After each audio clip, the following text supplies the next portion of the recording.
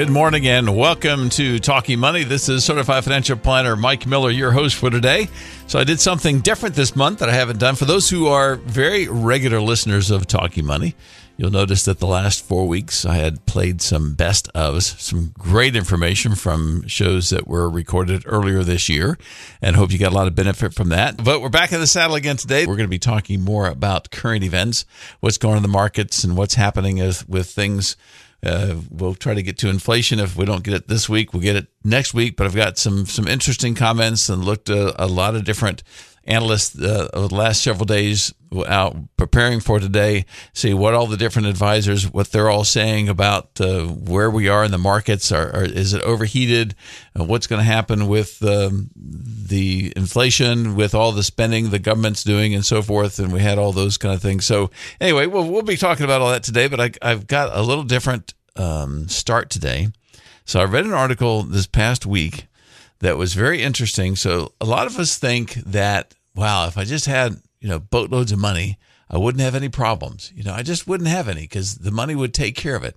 Now, money does cover up a lot of ills, and you can get out of things that you might not be able to get out of if you didn't have the money to do that. But there was an article about Bill Gross. Some of you may remember the name Bill Gross. He used to manage the PIMCO Total Return Bond Fund for years. It was the largest bond fund, actively managed bond fund, and he did a great job with it.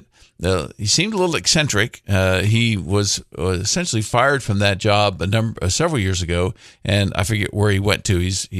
I think he's still managing bonds. I'm not sure. He may even retired. I haven't kept up with him. But anyway, a billionaire. The guy's done well for his investors, and he's earned what he's accumulated over the years, and I have no doubt about that. But so the article was just posted July 15th, so just a week or so ago. Says Bill Gross is ordered back to court over a music complaint. Bill Gross is heading to court in California over his music playing habits again. All right, so this is interesting. He says this is Judge Kimberly Nill. His neighbor is Mark Tofig. So his neighbor complained that Gross had violated her order. I guess Mark is her. I don't know. But anyway, so Gross and Tofig, and they describe her as a millionaire. So because they have trophy homes on a bluff overlooking the Pacific Ocean, I've got to assume multi-millionaire, but a millionaire, no doubt. But they have feuded since Tofig complained about netting over $1 million piece of art in Gross's yard. According to Tofig, the PIMCO co-founder responded by blaring TV sitcom themes, including Gilligan's Island, at all hours of the day. A court hearing into Gross's dispute with his Southern California neighbor was abruptly halted Monday after his lawyer said the billionaire and his girlfriend were exposed to people who tested positive for coronavirus. I was reading this to my wife yesterday. We're thinking, oh, that was convenient. Didn't have to continue the court case. Just say I was exposed to somebody. We'll assume he's being honest and direct about that. And get a load of this. After a trial that featured 9 days of testimony, 9 days for a music complaint, Nill ruled that what Gross did amounted to harassment. She ordered him to stop playing loud music in his yard when he and his wife weren't outside and to keep at least 5 yards away from their neighbors. How that does anything. Anyway, but according to a recent complaint filed by Tofig, Gross violated the order on July 7th. In a recent affidavit answering Tofig's complaint, Gross said he and Amy Schwartz, whom he married in April, turned on music at a quiet level while swimming after 9 p.m. on July 7th. Gross said he only used small personal speakers. Tofig called the police, though. Laguna police officers came and left without issuing a citation, Gross said. So Tofig's lawyers then complained to Gross's legal team about umbrellas that were put up on his property, according to a copy of an email chain the two sides exchanged. Gross's lawyers accused Tofig of attempting to punish the Grosses for daring to enjoy music while swimming by asking the judge to ban the umbrellas. This is not because the umbrellas contain speakers or other amplifiers, but supposedly because they are somehow harassing and intimidating, Gross's lawyer said. A lawyer for Tofig didn't immediately return a call or email seeking comment. Tofig testified last year that while the neighbors initially appeared to get along, their relationship soured after the billionaire put a net over a 22-foot-long blown glass sculpture by artist Dale Chilhooly. Tofig filed a complaint with Laguna Beach officials. Gross's lawyers say Laguna Beach has since approved the installation of the sculpture. So you think you got problems until you become a billionaire, and then you got a problem with your multi-millionaire neighbor who doesn't like what you did with a net over a sculpture, and maybe just like this. I have no idea. Maybe she liked the sculpture, and maybe didn't appreciate him covering a $1 million sculpture with a net.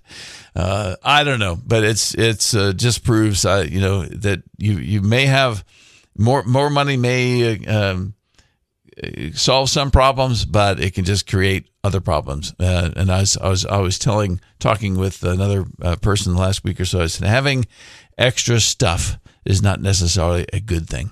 It just isn't. So we want to keep all that in perspective. Okay, so back to reality, and for the rest of us. So what's been going on in the market? So it's been a while since I have read some of the pieces and blogs from Navalier.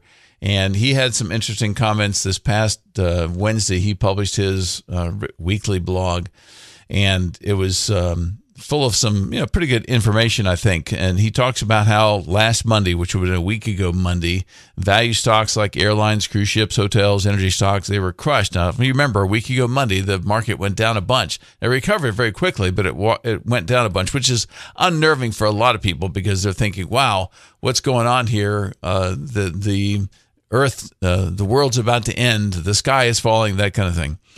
He says it's because the COVID-19 Delta variant, which has come out, is spreading in unvaccinated countries.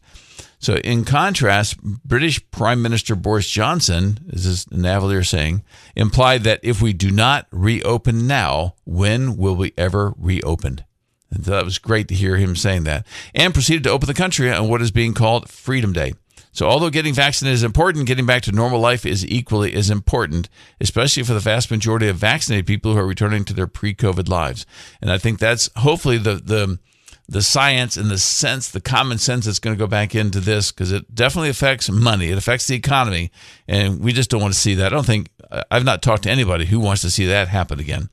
So he said that Monday's plunge was a gross overreaction, and I believe it was too. The market did too, because it rebounded pretty quickly the few days after that.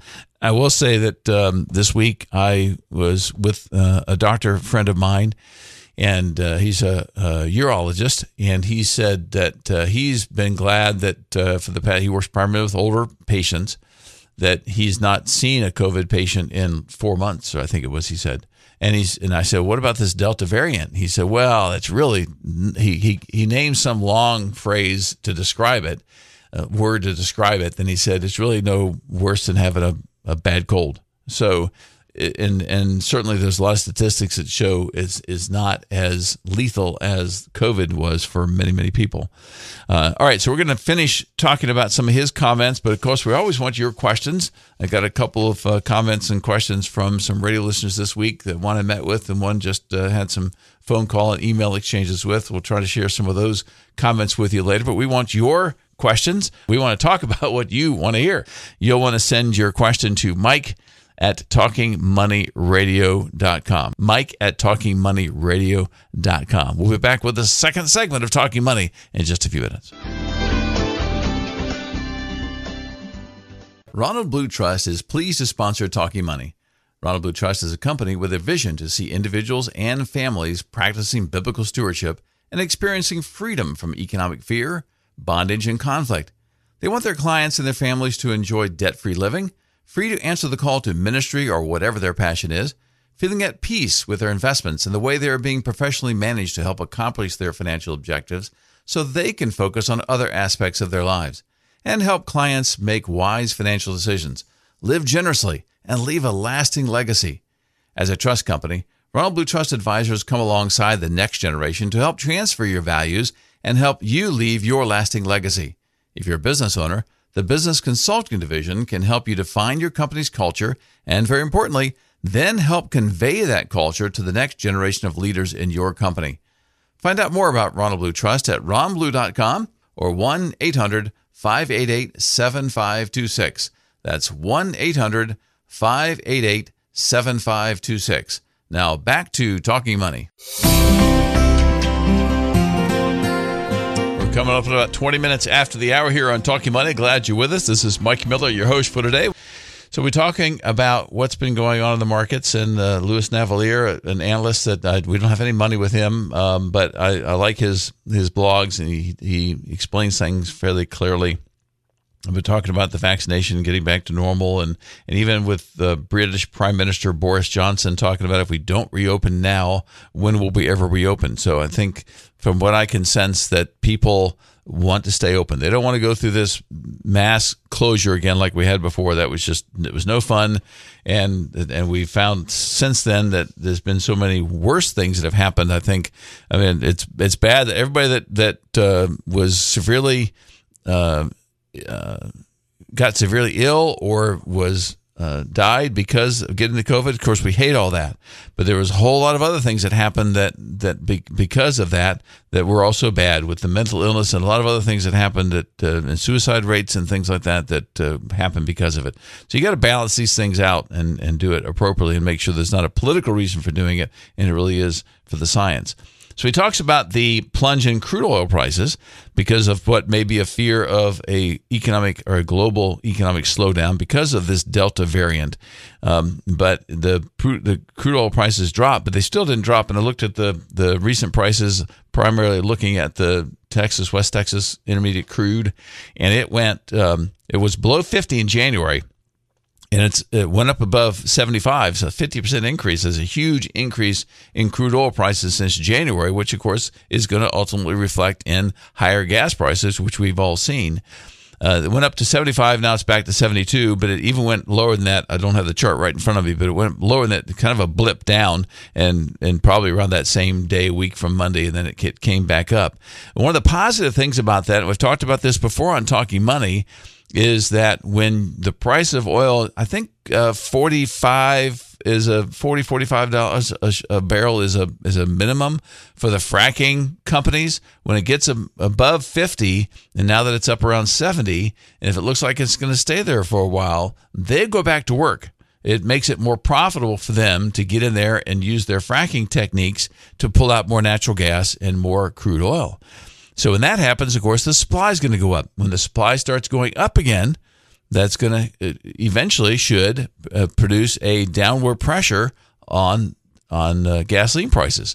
But then you've got the situation with like the Keystone pipeline that got canceled. There's some recent legal activity going on about that hopefully it'll pass and they'll negate what President Biden did, so we can get that, because even if you're an environmentalist, I get real frustrated with environmentalists who will say we don't want to have these pipelines. Of course, they don't want crude oil at all, in spite of how much they use crude oil. They don't even realize that all the things that they use that have plastics in them and all these different things that they use, even on the medical side with syringes and things that we need, they don't understand that how much petroleum is actually used everywhere, and it's a natural product.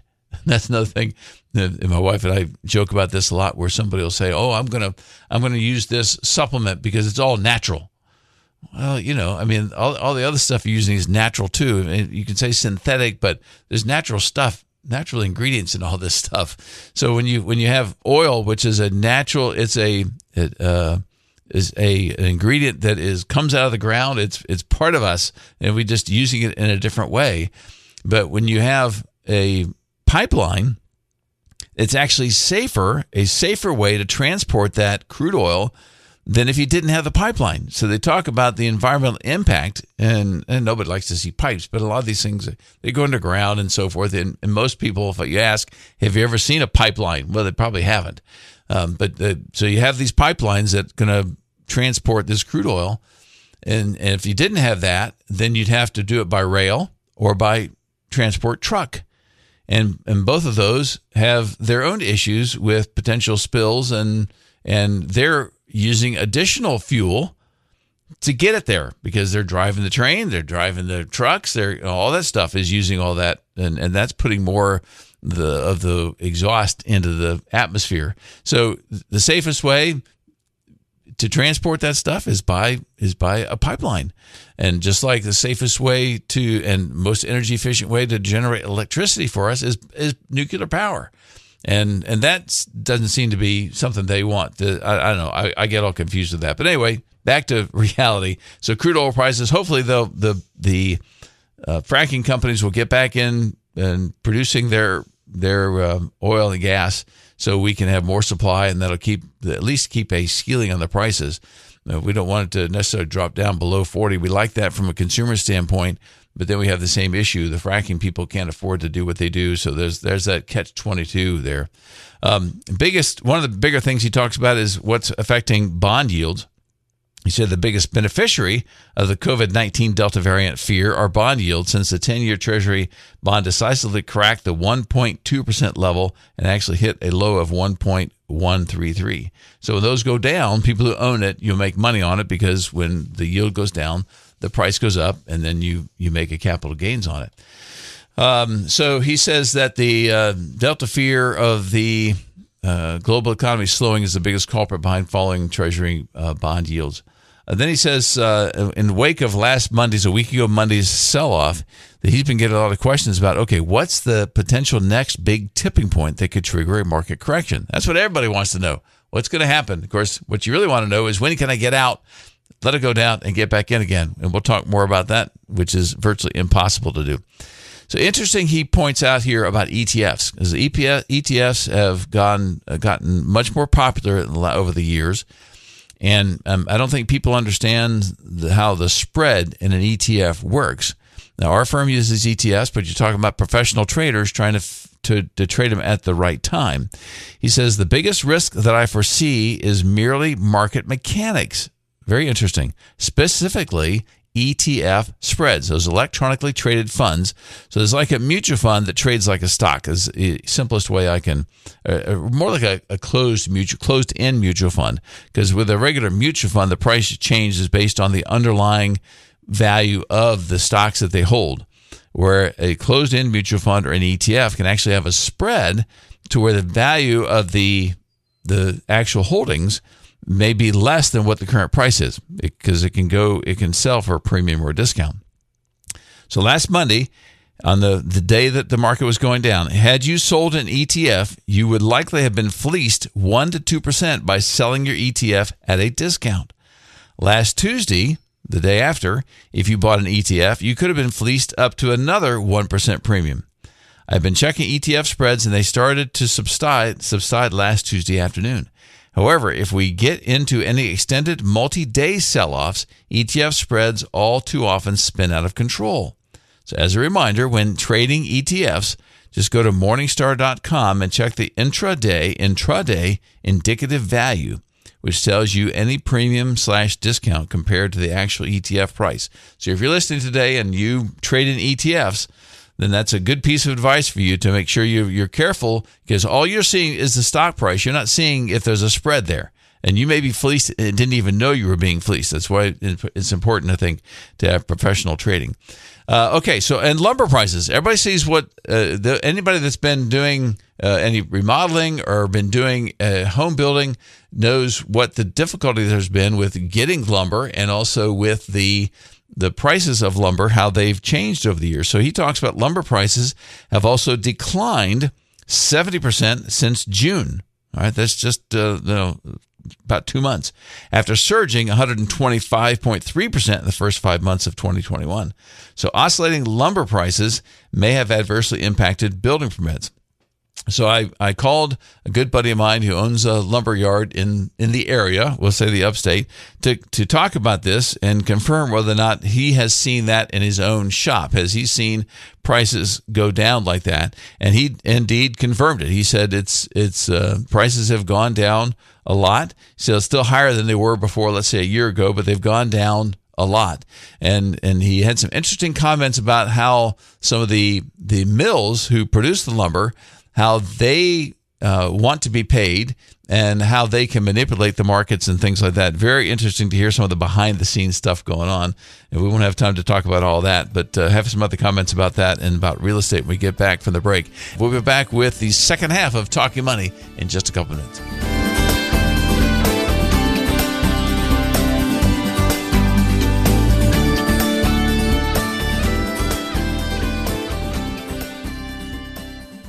This is Certified Financial Planner Professional Mike Miller, your host for Talking Money. I am pleased to have Ronald Blue Trust sponsor Talking Money to help educate listeners about financial planning so you have the information needed to help you make more informed and hopefully better decisions. When a Ronald Blue Trust advisor meets with prospective clients, their goal is to determine if any of our services are a good fit for them. They don't sell any products like annuities or life insurance, and as a fiduciary, work to serve your best interest. Perhaps you just need a financial physical from the Everyday Stewart Division without any ongoing monitoring, or you're about to retire and need to work with the Private Wealth Division to map out a financial path and then help implement and continuously monitor that plan. Ronald Blue Trust advisors act like your quarterback, coordinating the advice you receive from your accountant, your estate attorney, life insurance agent, and in some instances, even your investment advisor. You can learn more about Ronald Blue Trust at ronblue.com or 1-800-588-7526. That's 1-800-588-7526. Now back to Talking Money. And welcome back to Talking Money. Come up at about 25 minutes before the hour. This is Mike Miller, your host. All right, so talking about the lumber prices and how much they've declined since June, it's been kind of interesting to see how that's of course, that's going to affect home building prices and all those kind of things, and hopefully the availability we're going to start getting. But and one of the things that my friend was telling me about that from the a supply standpoint is that the lumber companies are not necessarily wanting to start selling the lumber because at the lower prices they're not going to make as much money. So the mills may not run as much. And so they will purposefully start to try to shrink that supply, which, that's not necessarily good for the rest of us. But of course, they're looking out for their own interest, not ours, as he was very quick to tell me. All right. So then we've got an interesting conversation I had with Rob and Danae yesterday. So their listeners, they transferred down from Long Island, New York, back 5-some years ago. And it was interesting to talk to them about what the differences were in prices of the houses up there and here. And one of the big things they talked about was the property taxes you had to pay. Property taxes for a relatively modest home up there was $12,000 a year. So anybody that has a more expensive house, that's going to be even higher than that. And of course, they're not feeling that they got that much benefit from paying that $12,000. They said, "Yeah, we got our garbage collected and stuff like that, and we had parks we could go to, but we have that too, and we don't pay that much." So now they're paying. They're in Anderson County, so they're paying I think $600 a year instead of $12,000 a year, and they were able to buy a bunch of acreage down there, and much happier down here than they were up there. So a lot of people are having that same comments from. We're hearing those same comments about people transferring from those high tax states, and you don't know when they're going to learn their lesson that this is just not how you run a city, how you run a county, how you run a state. It's just not good. So then Navalier says that the National Association of Realtors on Thursday announced that existing home, this would be a week ago Thursday, announced that existing home sales rose 1.4% in June to an annual pace of 5.86 million. Median home prices hit an all-time high of $363,300, which is the highest level since the S&P CoreLogic Case-Shiller Index commenced back in January of 1999. So he says the sale of home prices between $500,000 and $750,000 rose 81% in the past 12 months, while the sales of home over $1 million surged 119%. So you got to start being a little concerned about what's going on with the real estate market. And I know Dan Hamilton will have his comments about that on the My Greenville Home following this show. So then he says the Labor Department, talking about unemployment, this is always something to keep an eye on. Labor Department announced on Thursday that weekly unemployment claims in the latest week rose to 419,000, up sharply from the 368,000 the previous week. So when economists were thinking that it was going to decline to 350, and from 368 to 350, instead it goes up to 419. That, another reminder what economists know and don't know. So they're taking some educated guesses as well.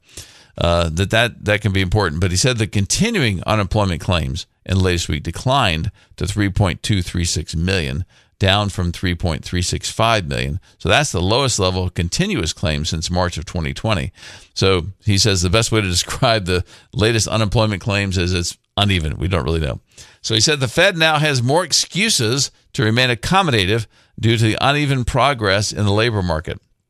So he thinks that when the FOMC, the Federal Open Market Committee, meets this next week, that it's going to be dovish, which means it's going to talk about keeping interest rates lower and being dovish on that. So he expects that the Fed will also have a dovish FOMC statement. This means that the Goldilocks is expected to continue. So this is all the combination of accommodative Fed and strong economic growth that we're having. And we really have had some strong economic growth. We had some weak economic growth last year to compare it to. So you got to be careful how you look at those things as well to make sure that you don't, you keep it in perspective. What if we were coming off a really high growth year last year and now we had another high growth year this year? That'd be different, but we're not doing that. It's not working the same. Okay, so let me just real quickly, we got this few minutes before this next break. We'll get back to some of the market information, but Julie asked this question. She's considering doing a 401k Roth conversion, 401k to Roth conversion, since we know taxes will be going up. Well, we don't know that. We're pretty confident they'll go up sometime, and certainly the Biden administration would like to do that for certain groups, but it doesn't mean you'll go up. So I think you got to be careful. If you're in like the 12% bracket and you're in you're close to the 22% bracket, your bracket may not change. So you got to be careful. And she mentions making $100,000 net each year. I don't know if she's single or married, but of course, if she's single, she's solidly in the 22% bracket. If she's married, she's still in that bracket, but not quite as high. Once you take all your deductions off, she's going to barely be in the 22% bracket with the standard deductions and things like that you have that would bring that down below the 22% bracket down to the 12% bracket. And then you got to look at, okay, if I do a Roth conversion, any kind of, whether 401k or whatever kind of Roth conversion, then you're going to be including that in your income that year. So maybe you're just on the borderline going from 12 to 22. You do a Roth conversion, all of it's in the 22% bracket. Whereas once you retire, and she doesn't say how old she is, but once she retires, then she may be in a lower bracket. It could be that her self-employment income, of course, is going to go away, and she'll have Social Security, then pulling out of her 401k and things like that to help supplement her income. She may be below well below the 22% bracket then, and be able to take that money out of the 401k at a 12% bracket. So instead of doing the Roth conversion and paying 22% and change, then you wait and you say, well, okay, I'll take it out later and take it out at 12%, which is a better deal. So you have to look at more than just what might be happening to general in taxes. Whose taxes are going to go up and how much will they go up is a concern, because you got to look at what the bracket will be when you pull the money out to do the Roth conversion versus what it might be, best guess you have, when you take it out, realizing that typically the lower tax brackets are the last ones to move up. There are more people that fit that bracket. So of course they're wanting to keep those votes and have the wealthier people pay more of the taxes, which of course they already paid most of them anyway. But you need to look at that to make sure that's right. So and her question was, do we think Congress may make changes to the Roths later because they need the money due to her being upside down fiscally? That's always a possibility. My gut tells me no, they won't do that because the political ramifications of that are pretty serious. But you never know. When they make they make promises before that they go back on, so they may go back on those promises as well. So you got to understand that may happen, but I think the likelihood's small that will happen.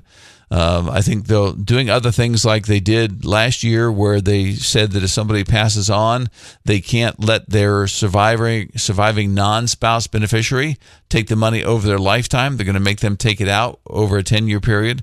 Those kind of things accelerate the taxes that are going to be paid on a tax-deferred account like an IRA. So I think we may see more things like that and close some of those loopholes, which of course will bring funds into the Treasury sooner than if they let people stretch it out over their lifetime. But anyway, that's speculations. We don't really know. They don't really know what they're doing. So how can we possibly figure out what they're going to be doing next? So I think we can do that. When we get back from the break, we're going to be spending the rest of the time talking a bit more about Gary Alexander had a nice piece out. It says the lessons he's learned, a top 7. He says his top 7 tips to build a lifetime of wealth. Everyone wants to know what that is, right? The top 7, many we've talked about on Talking Money already, but I thought it was a good summary and things that would be good reminders. So we'll hit on that when we get back from the break. We'll be right back.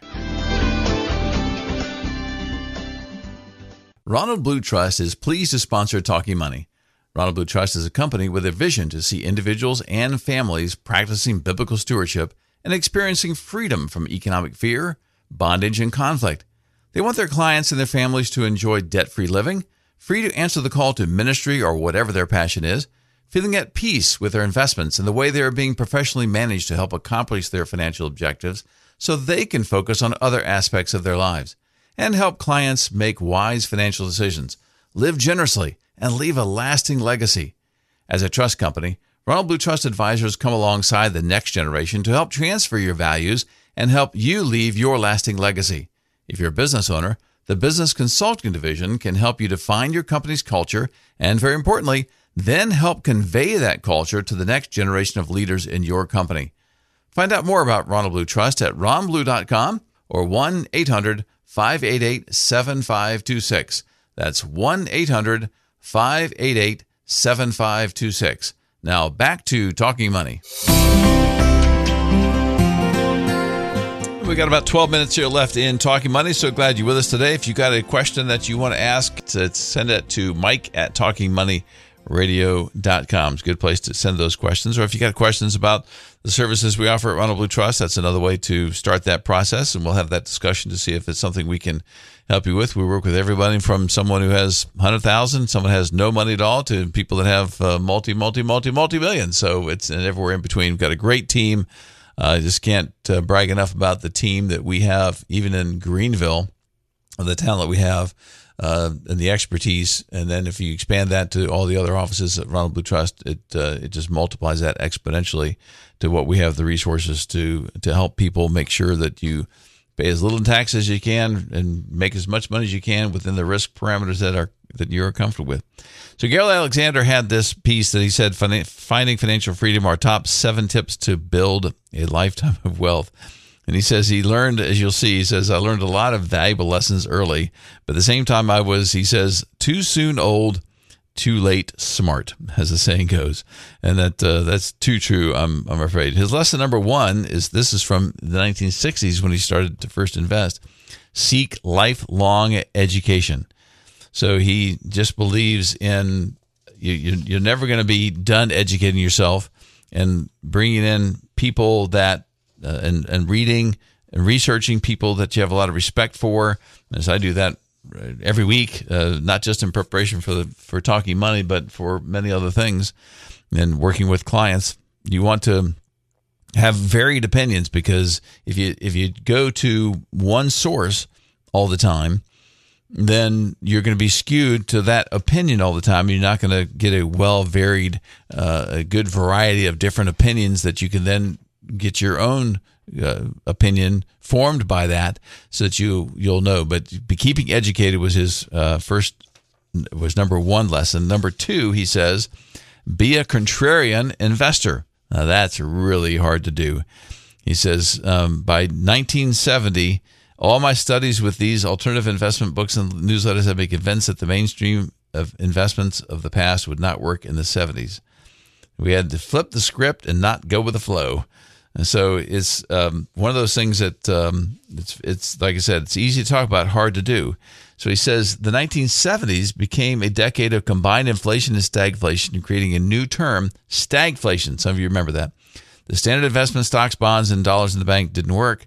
Regulation Q limited bank interest to 5.25% when inflation was twice that or more. So it's you got to be careful not thinking what might have worked in the last 10 years is going to work now. And I really like some of the resources we have with some of the private equity and private credit that we have. Now, this is limited to accredited investors, so it's not for everybody that's out there. But for those who are wealthier, we certainly have some good alternatives away from the typical bond market and away from the typical stock market or even the real estate market. Lesson number 3 says he learned this in the 80s. Invest in yourself. In the 1970s, it didn't do me too much good. I can really relate to this comment. It didn't do me much good to be right about the trends because I didn't have much money to invest. To make any significant money, you need excess funds above living expenses to invest. So something we've talked about here on Talking Money a lot is one of the key. If somebody asks me what is your one financial advice to give somebody, and that is spend less than you make. That's number one. If you don't do that, all the other advice really doesn't matter. You have to spend less than you make so you have money to invest. He says, in his case, he said he was to be a freelance writer in the financial field. That's how he was going to make any more money, to have more money to invest, not working for somebody else, not the corporate ladder. He says, explaining alternative investing arena to well-off investors in need of diversification. That's what he did. Started writing newsletters that did those kinds of writing or put that kind of information out there to people. Okay, so lesson number 4 was learn from history to be an optimist. He says this was a central core of his investment success. Learn in history to be an optimist. Well, I'm naturally an optimist, so that doesn't affect me too much, but it does affect, I know, a lot of other people.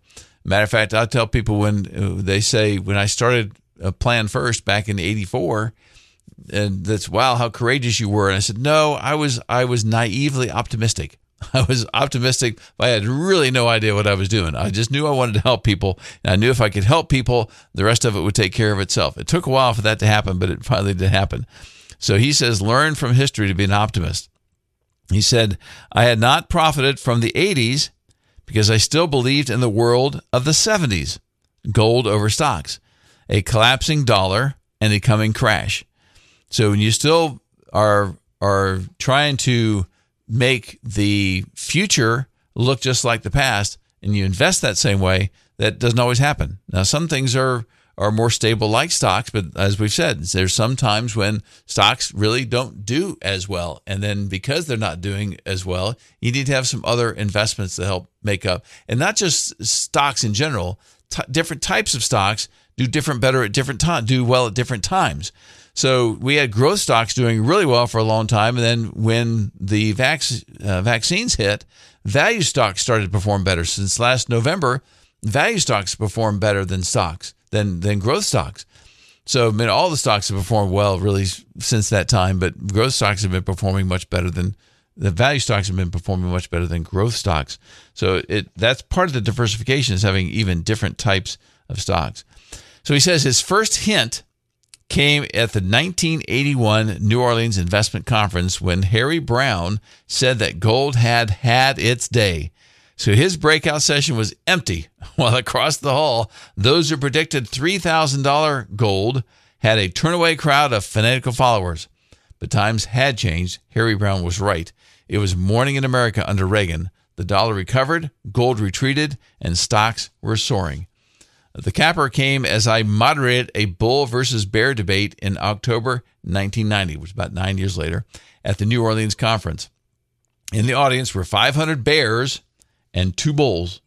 At the very time we should buy stocks, at Dow 2400, the low point of the 1990s, the Berlin Wall had crumbled and the deadly Soviet Empire was about to expire. So he says, from 1967 graduation to late 90, I was looking for the bad news that would send stocks down and gold up. That's what he did. So, and I see that a lot happening, I'm fearful of people who listen to the radio shows that they're primarily selling annuities, and what they're doing there is always trying to make things sound bad. And they're not optimistic. They can't be optimistic because it doesn't sell their product. So you want to be very, very careful about how much, especially those people who say, you've got 600,000-700,000, they have you put 400 or 500 or even all 600,000 in that annuity. That's not diversification. I don't think that's smart. I don't think that's prudent. I don't think that's being a good steward of the money God has allowed you to have. It needs to be diversified much better than that. So then he says, normally I begin talks about this transition by saying, hi, I'm Gary. I'm a recovering apocalypse. So he was always looking for the apocalypse that it was going to be bad. So now, since he learned that in 1990, what a great time to finally learn that, because the 90s were pretty good. We had some rough patches the early 2000s with the tech bubble burst. We had another difficult time with the Great Recession, with the financial crisis that we had in 2008, beginning of 2009. But even if you had weathered those storms and stayed, now you hear these ads. Oh, I lost all this money in 2008, 2009. Well, no, you didn't, unless you sold everything. If you were not foresighted enough to sell everything, then yeah, that's you did lose it, because you're never going to get it back. But if you stuck with it by the end of 2009, you were still looking a lot better than you were if you had sold it, a whole lot better than if you had sold it that whole time. Okay, so we have some other lessons. So his lesson number 5, let's see if we can get through these next couple minutes. Not sure we can. Lesson number 5, build winning partnerships with, or at least learn from, he says, great advisors. So he talks about how he's met several advisors that he had over the years, and he worked with them, but he's mainly got his advice from other people he recommended that weren't necessarily trying to sell his money. So first I helped launch a letter by leading Contrarian, who authored a book on that subject. Then I sought out the man who turned my thinking around more than any other. He ran a major U.S. bank operations out of Zurich in the 1970s and then launched the first major investment letter on foreign stocks investors in 1980. I followed his letter from, I guess he never mentions it. That's why I couldn't find it. Since by late 1980, he was co-writing a book on that. So more than any other mentor, he gradually convinced me that I was wrong about my bearish view on stocks. So in the early 90s, I negotiated between a publishing firm and him to create a larger audience for his global value investing idea. It took off. Lesson number 6, don't try to time the market. This is really important. It says, even if you're temporarily burned, Y2K launched the worst decade of the 1930s. It was, by some measures, even worse than the 1930s. So then came a second crash I just mentioned, 2007, 2009. But I did sell stocks in 2000. But did I sell stocks in 2000 and 2007? None in your life. I'm not that smart. Market timing is perhaps the toughest skill in the investment toolkit, because you have to get the timing right on both ends. And experience shows that not 1 in 100, just maybe 1,000 investors gets it right. Our emotions are our worst enemies. We tend to sell at bottoms and buy at the tops. But even if we are iron-willed robotic nerds with perfect computer models, we must get out the top, maybe paying taxes, and then buy back near the bottom. And that's really nearly impossible to do. Well, thanks for listening. It's good to be back with you here on Talking Money. We'll talk some more about inflation and interest rates and things like that next week on the next Talking Money. Have a great weekend. Though I'm an employee of Ronald Blue Trust, Talking Money represents my individual views and not those of my employer or any sponsor of the program. During the program, I may discuss market trends as well as specific financial planning techniques and investment ideas. These discussions are for general information only and are not intended to provide specific advice or recommendations to any individual or organization. Work with your attorney or accounting or investment professional for specific individual advice and services. Any securities or investment products discussed on Talking Money are not insured by the FDIC, are not a deposit or other obligation of or guaranteed by any bank, and are subject to investment risks, including possible loss of principal amount invested.